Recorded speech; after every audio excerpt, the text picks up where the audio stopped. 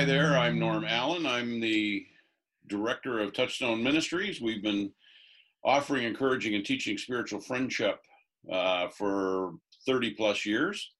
And this On Further Reflection podcast is a series of sporadic offerings to explore some of the issues around spiritual friendship that we've discovered over the years. Joining me today is a longtime friend, Pekka Varvas, whose subject matter is really going to be transitions in life. And we're going to explore that together. We've been friends for long before Touchstone started, but he's been a part of Touchstone since we began 36 years ago. And so he understands us. He's been a good friend and a good supporter. He's been through transitions from moving from Finland and arriving in Canada as a youngster and being called a DP, a displaced person. He's been through the transition of becoming a married man and having two kids, Serena and Vanessa. He has moved into the business world with his skills in art and design and advertising. Been through many transitions in business, up and down, some success, some failure, and then sold his business and has transitioned into retirement. He also has been through the transition of becoming a grandparent and having one of his daughters come out of the closet within the context of their very conservative theological community. He's also been through the transitions that come with age and stage in his own personal spiritual journey in discovering the love of God for him and for the world around him. So I'm going to be spending some time asking Pekka some questions. He's going to provide some answers, and we're going to see where this ultimately takes us. So Pekka, why don't you talk about the beginnings of your journey into Canada and what that was like to be a youngster in the early 1950s, arriving from post-war Finland to post-war Canada. Yeah, we immigrated to Canada in the mid 1950s. And I think the reasoning that we ended up coming here is my parents were very, very much concerned and afraid of what was happening with the big next door neighbor. My dad had fought in a war against the Soviets and saw their aggressive expansionism and wanted to move the family and especially the children to a more safe and secure place. And so we immigrated to Toronto in 1955. And as Norm mentioned, at that time, it was still shortly after the war. And with all the immigration coming, we were considered DPs or displaced persons, and moved into a real rough and tumble, blue-collar working neighborhood, and started our journey there. Now, were you called a DP? Were you just beat up? Did you wear funny clothes? You couldn't speak English? Well, all of what you mentioned. The funny little story was we started in school and we were wearing the funny clothes that European kids wore at that time, and the local kids were in t-shirts and jeans here. And so we definitely stood out, and literally, every day after school, there was 3 of us Finnish boys who were renting in the same house. We'd get beat up. There'd be a gang of kids waiting for us as we left the school, and they would, just bounce on us. And, we'd go home with ripped clothes and, dirty faces and bruises and that sort of stuff. And my mom is 5'0" and a truly saintly person. And one day I was able to escape and tell my mom, they're beating us up again. My mom, in her holy fear, picked up a belt and went running into this group and wailing away at them with her belt. And we were left alone after that. And so that was sort of the beginning of our transition. It was very interesting. We moved, I think, every year and a half to different rental places until my parents then finally bought their first home in the early 1960s. And your dad was establishing a business? No, my dad was a carpenter. Well, he was actually a farmer. We lived on a farm in Finland, and he sold the farm and moved here and went to work as a carpenter for his brother, who had immigrated a little earlier. And what role did church and faith play in that period of sort of growing up in Canada, learning the language and all that sort of stuff? Oh, it was interesting. I was just thinking about it before starting this conversation, and I think our family was the third generation of born again Christians. Um, my grandparents were devout Christians, and passed along their faith to their children. Although my father and brothers really didn't take to it because the war came along, and they saw some pretty horrid things in that. But on returning from the war, they were all traumatized, and uh, three my of dad's brothers all came to the Lord as a result of that. After in soul searching and coming to terms with the horrors that they saw. So their view So wasn't that yeah, they didn't sort of say war was so horrible, I can't believe in God. It was war was so horrible, I have to, or pretty much that. Yeah. Uh, so anyway, so then we were raised in a Christian home right from uh, as far back as I can remember. When we lived on the farm in Finland, my mom was a Sunday school teacher for the local kids in the neighborhood.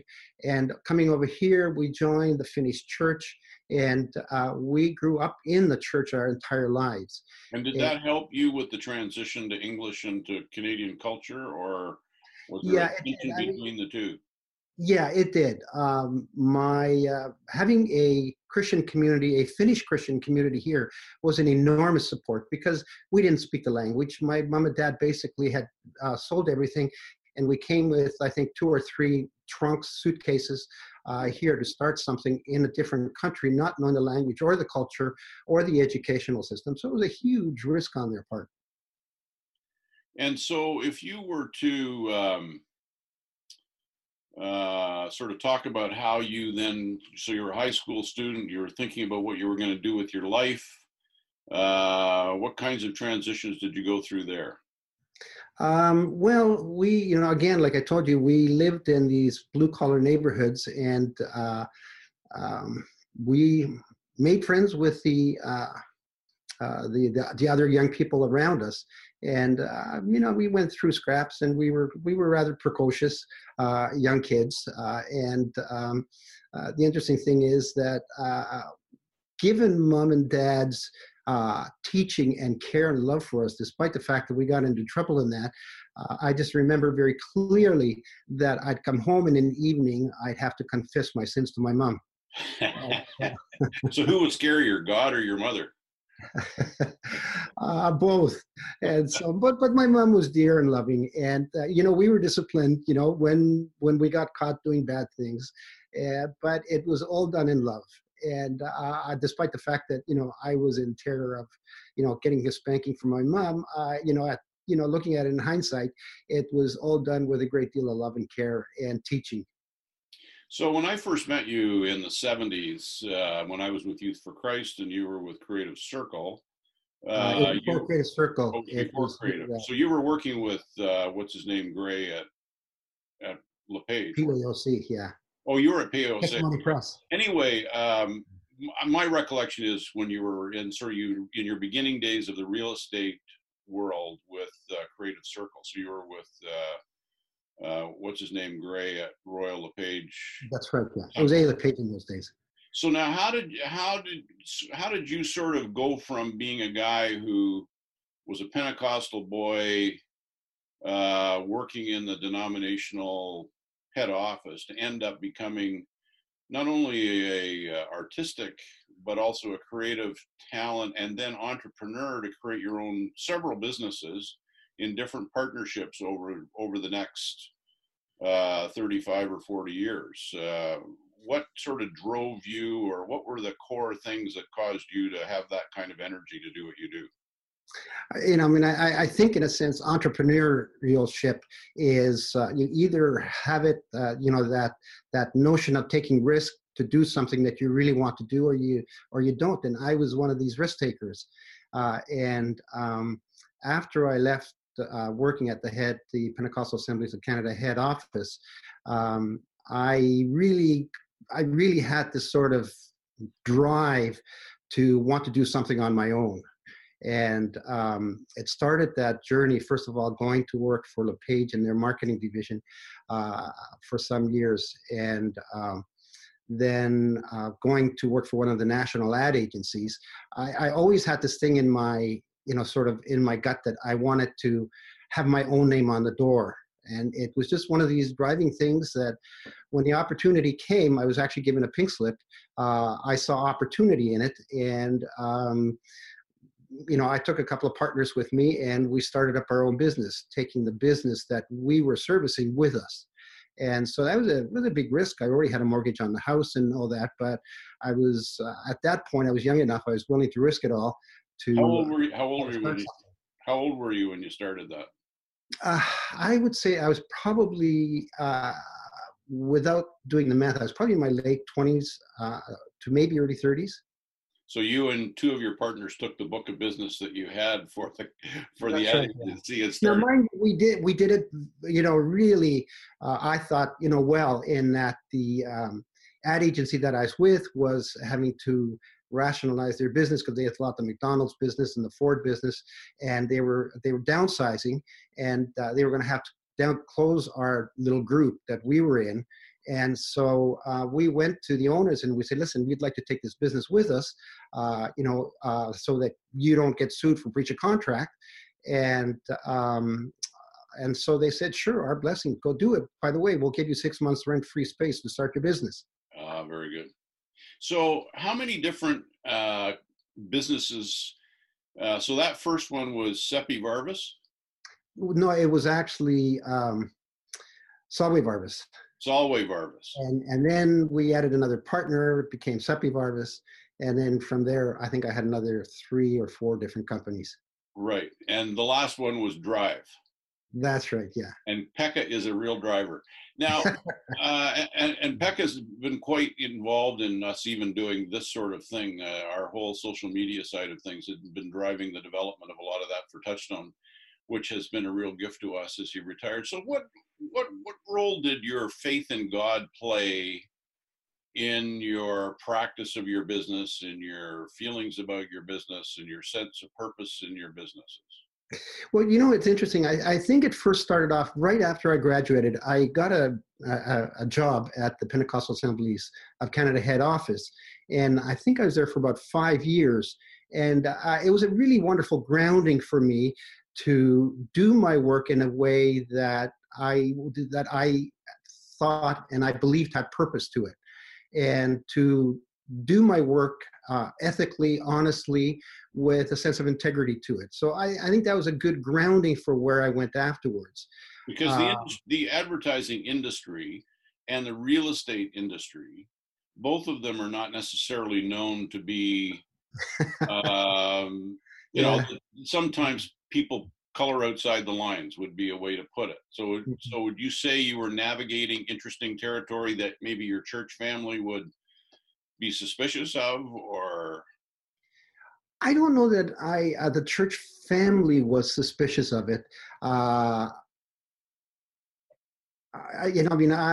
continued to do some type of freelance work up to a point for Christian camps and some of the other organizations while I was working a secular job.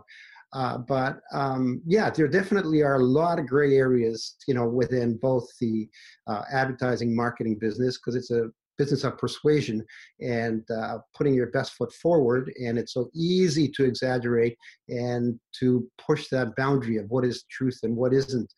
And so that was a constant challenge, I think more so on the business front than within my church family and their sort of view of what I did. And so having a sense of integrity and honesty in working in a secular contacts, it was that part I found challenging because I had to try to put my best foot forward on whatever we were promoting, and yet try to remain honest about it. And hey, that's a real challenge. Now, years ago, you were part of one of the earliest groups of Touchstone, and you're part of the same, sort of the inheritors of that original group. What role did the group of guys that you still meet with play in navigating some of the shoals of the advertising and real estate industry? Well, it was actually, I really found the Touchstone groups extremely helpful. They really kind of were my accountability group in a sense, because we met regularly and we were able to be pretty honest with each other in the group and raise ethics questions and a sense of honesty and being, Jesus' presence out in the marketplace.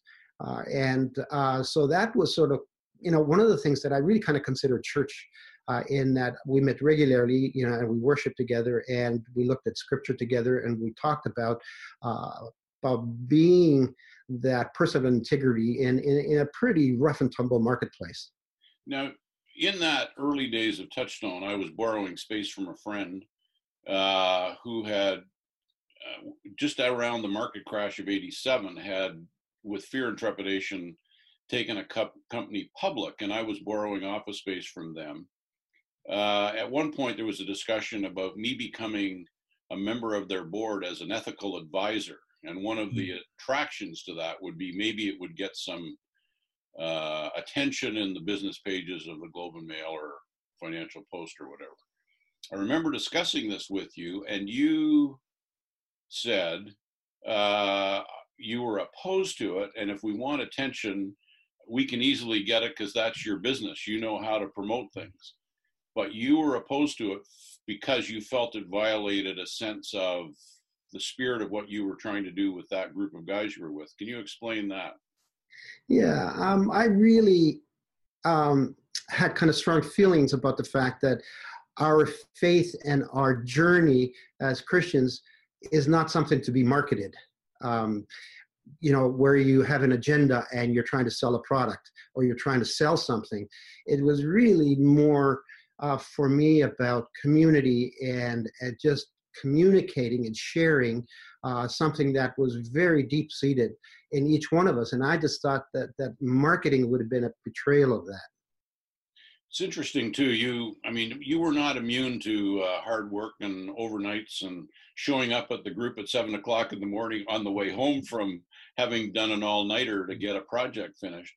How did you maintain some sort of healthy relationship with your wife Anita and the kids and all of that sort of stuff? Because you were in the middle of an extremely demanding business environment, and it was your own business and your own money. So that has a way of putting more pressure on you than just if you're working on a project for somebody else. Yeah, it was probably, I would say, it was the biggest challenge of my life. Trying to have a balance in between starting up a business, literally with no capital to be able to invest it into it. So it was all sweat equity, and working around the clock to be able to make the business viable. And so, Anita, my wife, was just a saint through that process because I was so tired and so obsessed with starting up the business that that I ended up sacrificing a lot for that. And I had huge remorse, later on over some of that because the children weren't seeing me, and I had to. And there came a point where I really had to start changing my life, my schedule, so that I made room for them. In addition to the, really heavy and deadline-oriented business that we were in. Yeah, one of the things I remember is you seem to be very actively involved in Ringette. That you were traveling everywhere, they were very good Ringette players, and they were involved in high level competition, and you were just everywhere. Yeah. Was that part of that process? It was very much, yeah. I thought I need to commit myself to something, to things with my family. And so both our girls were very athletic and showed a real aptitude for sports. And so it wasn't just ringette, which was sort of girls hockey, they called it at that time. It was baseball, and it was field hockey, and it was ice hockey, and all of those. And so I definitely did encourage it, but that was the one time that I could really be with them. I was sat on the coach's bench and so we would have good conversations about it. And if we had to go to a tournament out of town, you've got to spend 2 hours, 3 hours, sometimes as much as 5 hours in a car, and you got to talk about something. And so, we had some really good in-depth soulful conversations and just sharing through those times. Right. Now, how long have you been married to Anita? 48 years. All right. And you are coming up to 50 in a couple, so you'll have all kinds of expensive plans, no doubt, for that. Now, you've been through transitions in that family setting. So you've gone from being a parent to father of the bride to grandparent on one side, and then within the context of your conservative background, you had one daughter who has come out as a gay person, and that was a sort of an interesting time for you, as I recall our conversation some years ago, as you tried to figure out, what do I do about something that was a subject that was framed in very black and white and sometimes harsh terms within the tribes in which we were raised. And yet what we were raised with didn't seem to fit the situation that you were faced with. Would that be a fair? Yeah, it is. But Norm, I'd have to say you were a great counsel for me, as was our Touchstone breakfast group. Right, Michael. You were a great sounding board and gave great advice and also referrals for it. I started having a premonition at one time. Vanessa, we grew up in the church. Our children went to Sunday school. They went to youth group. They were leaders in their youth group. And Vanessa in particular, she was in the worship group, and she went on missions trips and that, through her youth, and was baptized on her own request. And so, we were a church family, and we shared our deep faith with them, and they were a part of it. But what happens is, as you become adult, you really have to take ownership of your faith in an entirely different way and come to terms with who you are, and it takes some time. I think Vanessa was about 30 when she finally came to that realization that her sexual orientation was different. She had been able to travel around the world and studied in China and in England for her master's, and being away from home and being exposed to a world outside our particular bubble really kind of opened her eyes in a different way. And when she shared with me first that I had already talked with you, Norm, and I had sought some counseling because I really kind of had the sense that something was going to happen when she came home for Christmas. And so I think I was sort of prepared for it, in that I needed to know how to respond if she did share with me. And so we went for that walk in the snow, and she did tell me that, that she was gay. And so the advice that I had gotten was, whatever you do, the first words that you say are going to be the things she remembers for life. And so all I can tell you is we just cried and we hugged. And I told her I love her as much now as I did yesterday. It's still an emotional thing. But the tough part for me was she literally had to leave for the airport because she was heading back to London because she was still She was still in school in Sheffield. And she said, before we got back to the house, would you tell Mom? And so I took her to the airport, and it took about a week before I had the courage to be able to share with Anita, and it completely blindsided her. She was totally unprepared for it. And Norm, you had given us a counselor's name, and I had already seen the counselor, and I had set up appointments for us to get some counseling on how to deal with this. It was a Christian counselor that was, and she did a wonderful, wonderful job. And so Vanessa, when she got back, she was in China at that time, and she was the one who said, because she called me up and said, "So how to go, Dad?" And I said, "Well, Mom's having a hard time with it." And she said, "Well, listen, I'm coming home, and I'd like to go to a counseling session with you and Mom." And so she just said, then she finally talked to Anita, and Anita said, "Listen, I love you and that, but I really got to know, how are you and God?" And Vanessa said, "God and I are just fine. It's people I have a problem with." Well, that's true for most of us. Yeah. And so she was having to work through a lot of issues on her own as well. And it's so, like, this gets down to, like, your issues weren't around, do you love your daughter? Do you respect your daughter? Does she have integrity? Does she have faith? Your issues were, how do I put together some understanding of the gospel in the context of what I have really been raised in, which is very different from what I'm dealing with. Mm-hmm. And so if you were to say, what does your faith inform you about a situation now, where it isn't about behavior or morality, it's about identity, where does that all connect for you? And how have I think there probably have been some good people and some unfortunate people, but Vanessa's point is probably true, that she would have felt rejection by the institutions in which she was raised, or would have been concerned that might have been the case.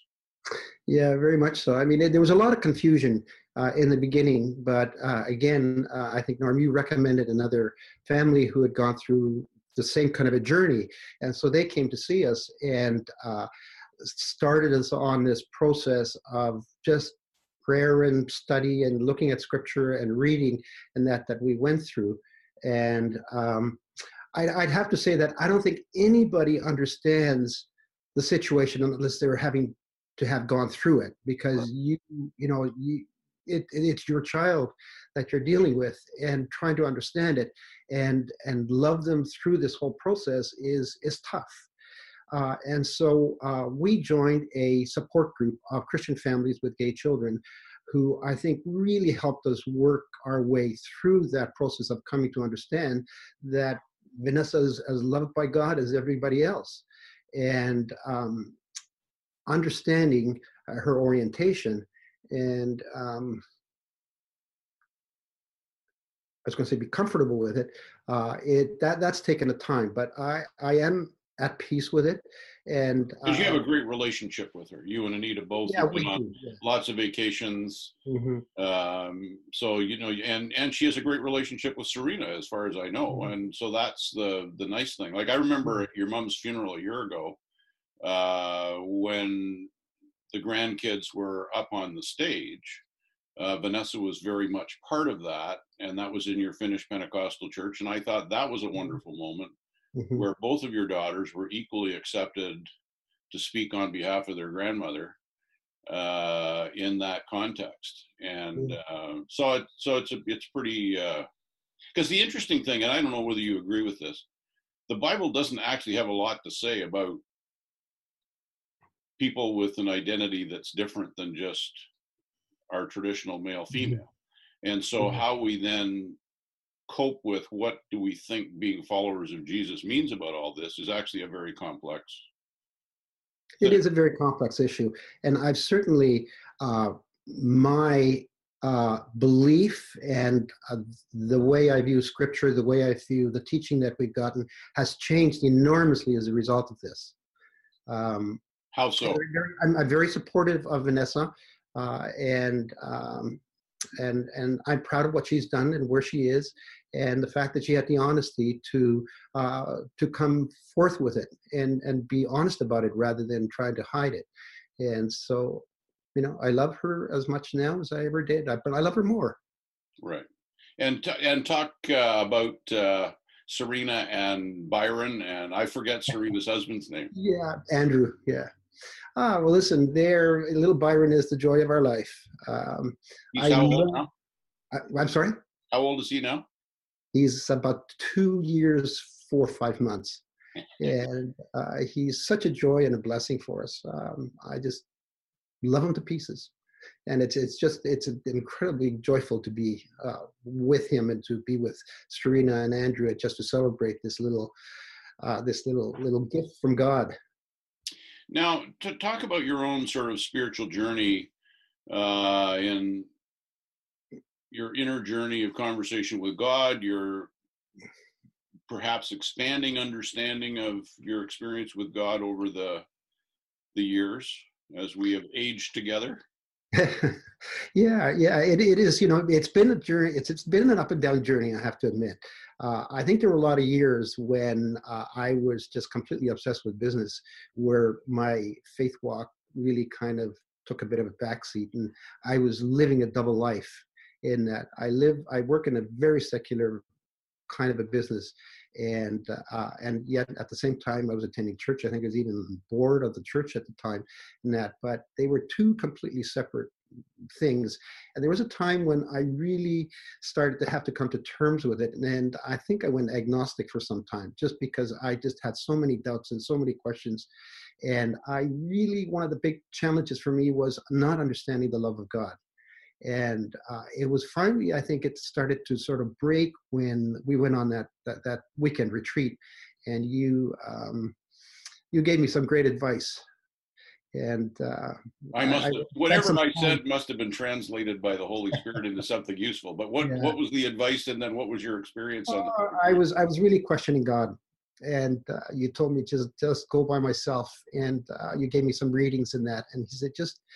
Uh, Go sit somewhere and imagine that you're sitting in your father's lap and you ask him those tough questions, and put out your thoughts. And again, for me, that was one of those incredible moments where I really got to sense and feel and know God differently. And that started a whole new search for me in reading and in viewing scripture and in prayer.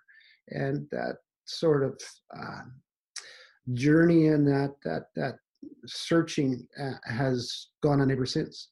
And you give me a bunch of good books to read, which I've gone through. And I yeah. mean, the interesting thing is that you are a widely read person. You think deeply, and you're not afraid to voice doubts and questions. But I've never felt that you were walking away from God by being honest about your doubts and questions. I felt like you were just taking God seriously, and that God could ultimately handle the questions. Would you agree with that, or? Yeah, very much. I'm a sort of a perpetual doubter and questioner, and my wife rolls her eyes when I start, going down a certain path, and say, "Here we go again."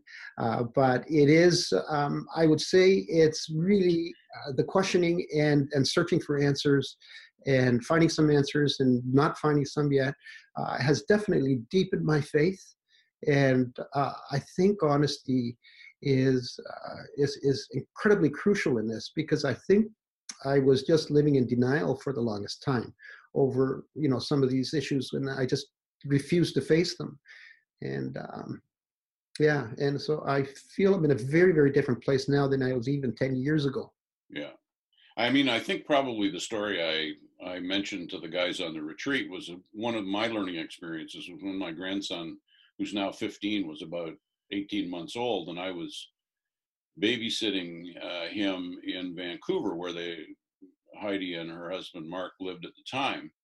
And it was after supper, and he was scrambling around the house and the townhouse where they lived, and my job was just to keep him from killing himself or whatever. And then he started to slow down, and I kept thinking, there's something about my relationship with him that's like the Heavenly Father's relationship with me.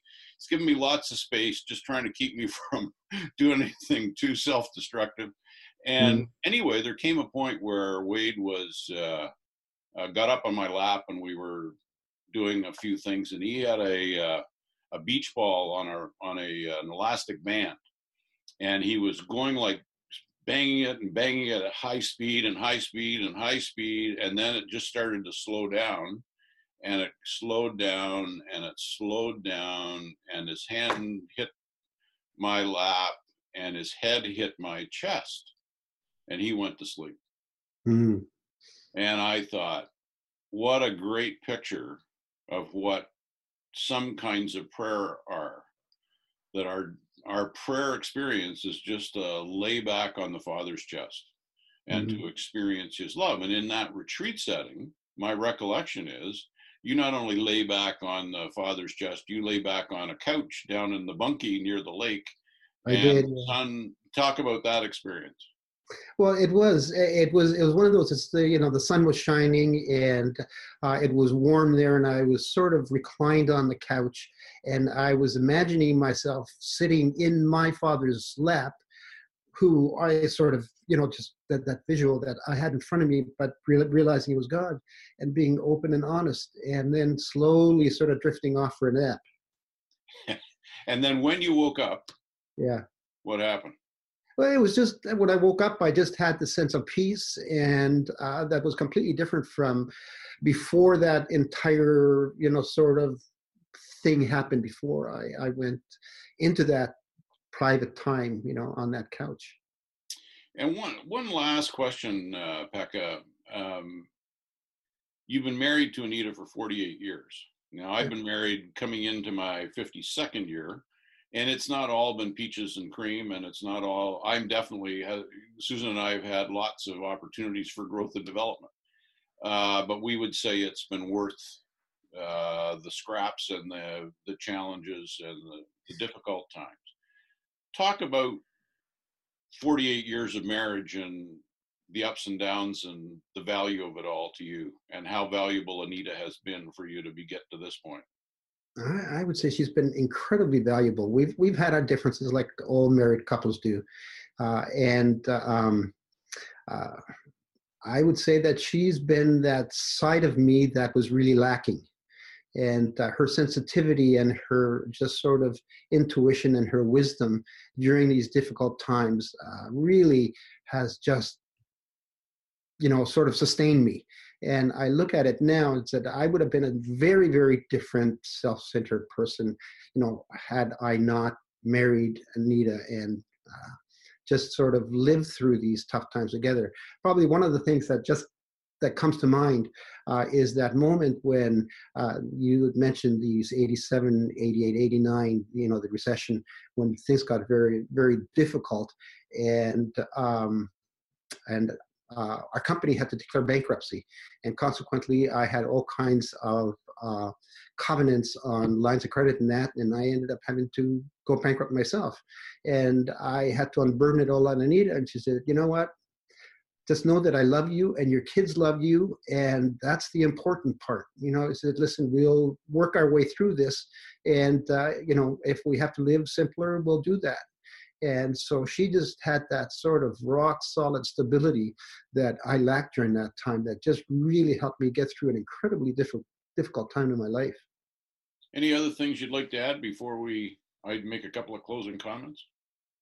No, I think that's about it. Okay. I think we've covered a fair bit of ground. Well, Pekka, thank you very much for taking the time to do this. Pekka has been a great friend to me personally, has been a great stimulus by his questions and his wisdom as he has explored them.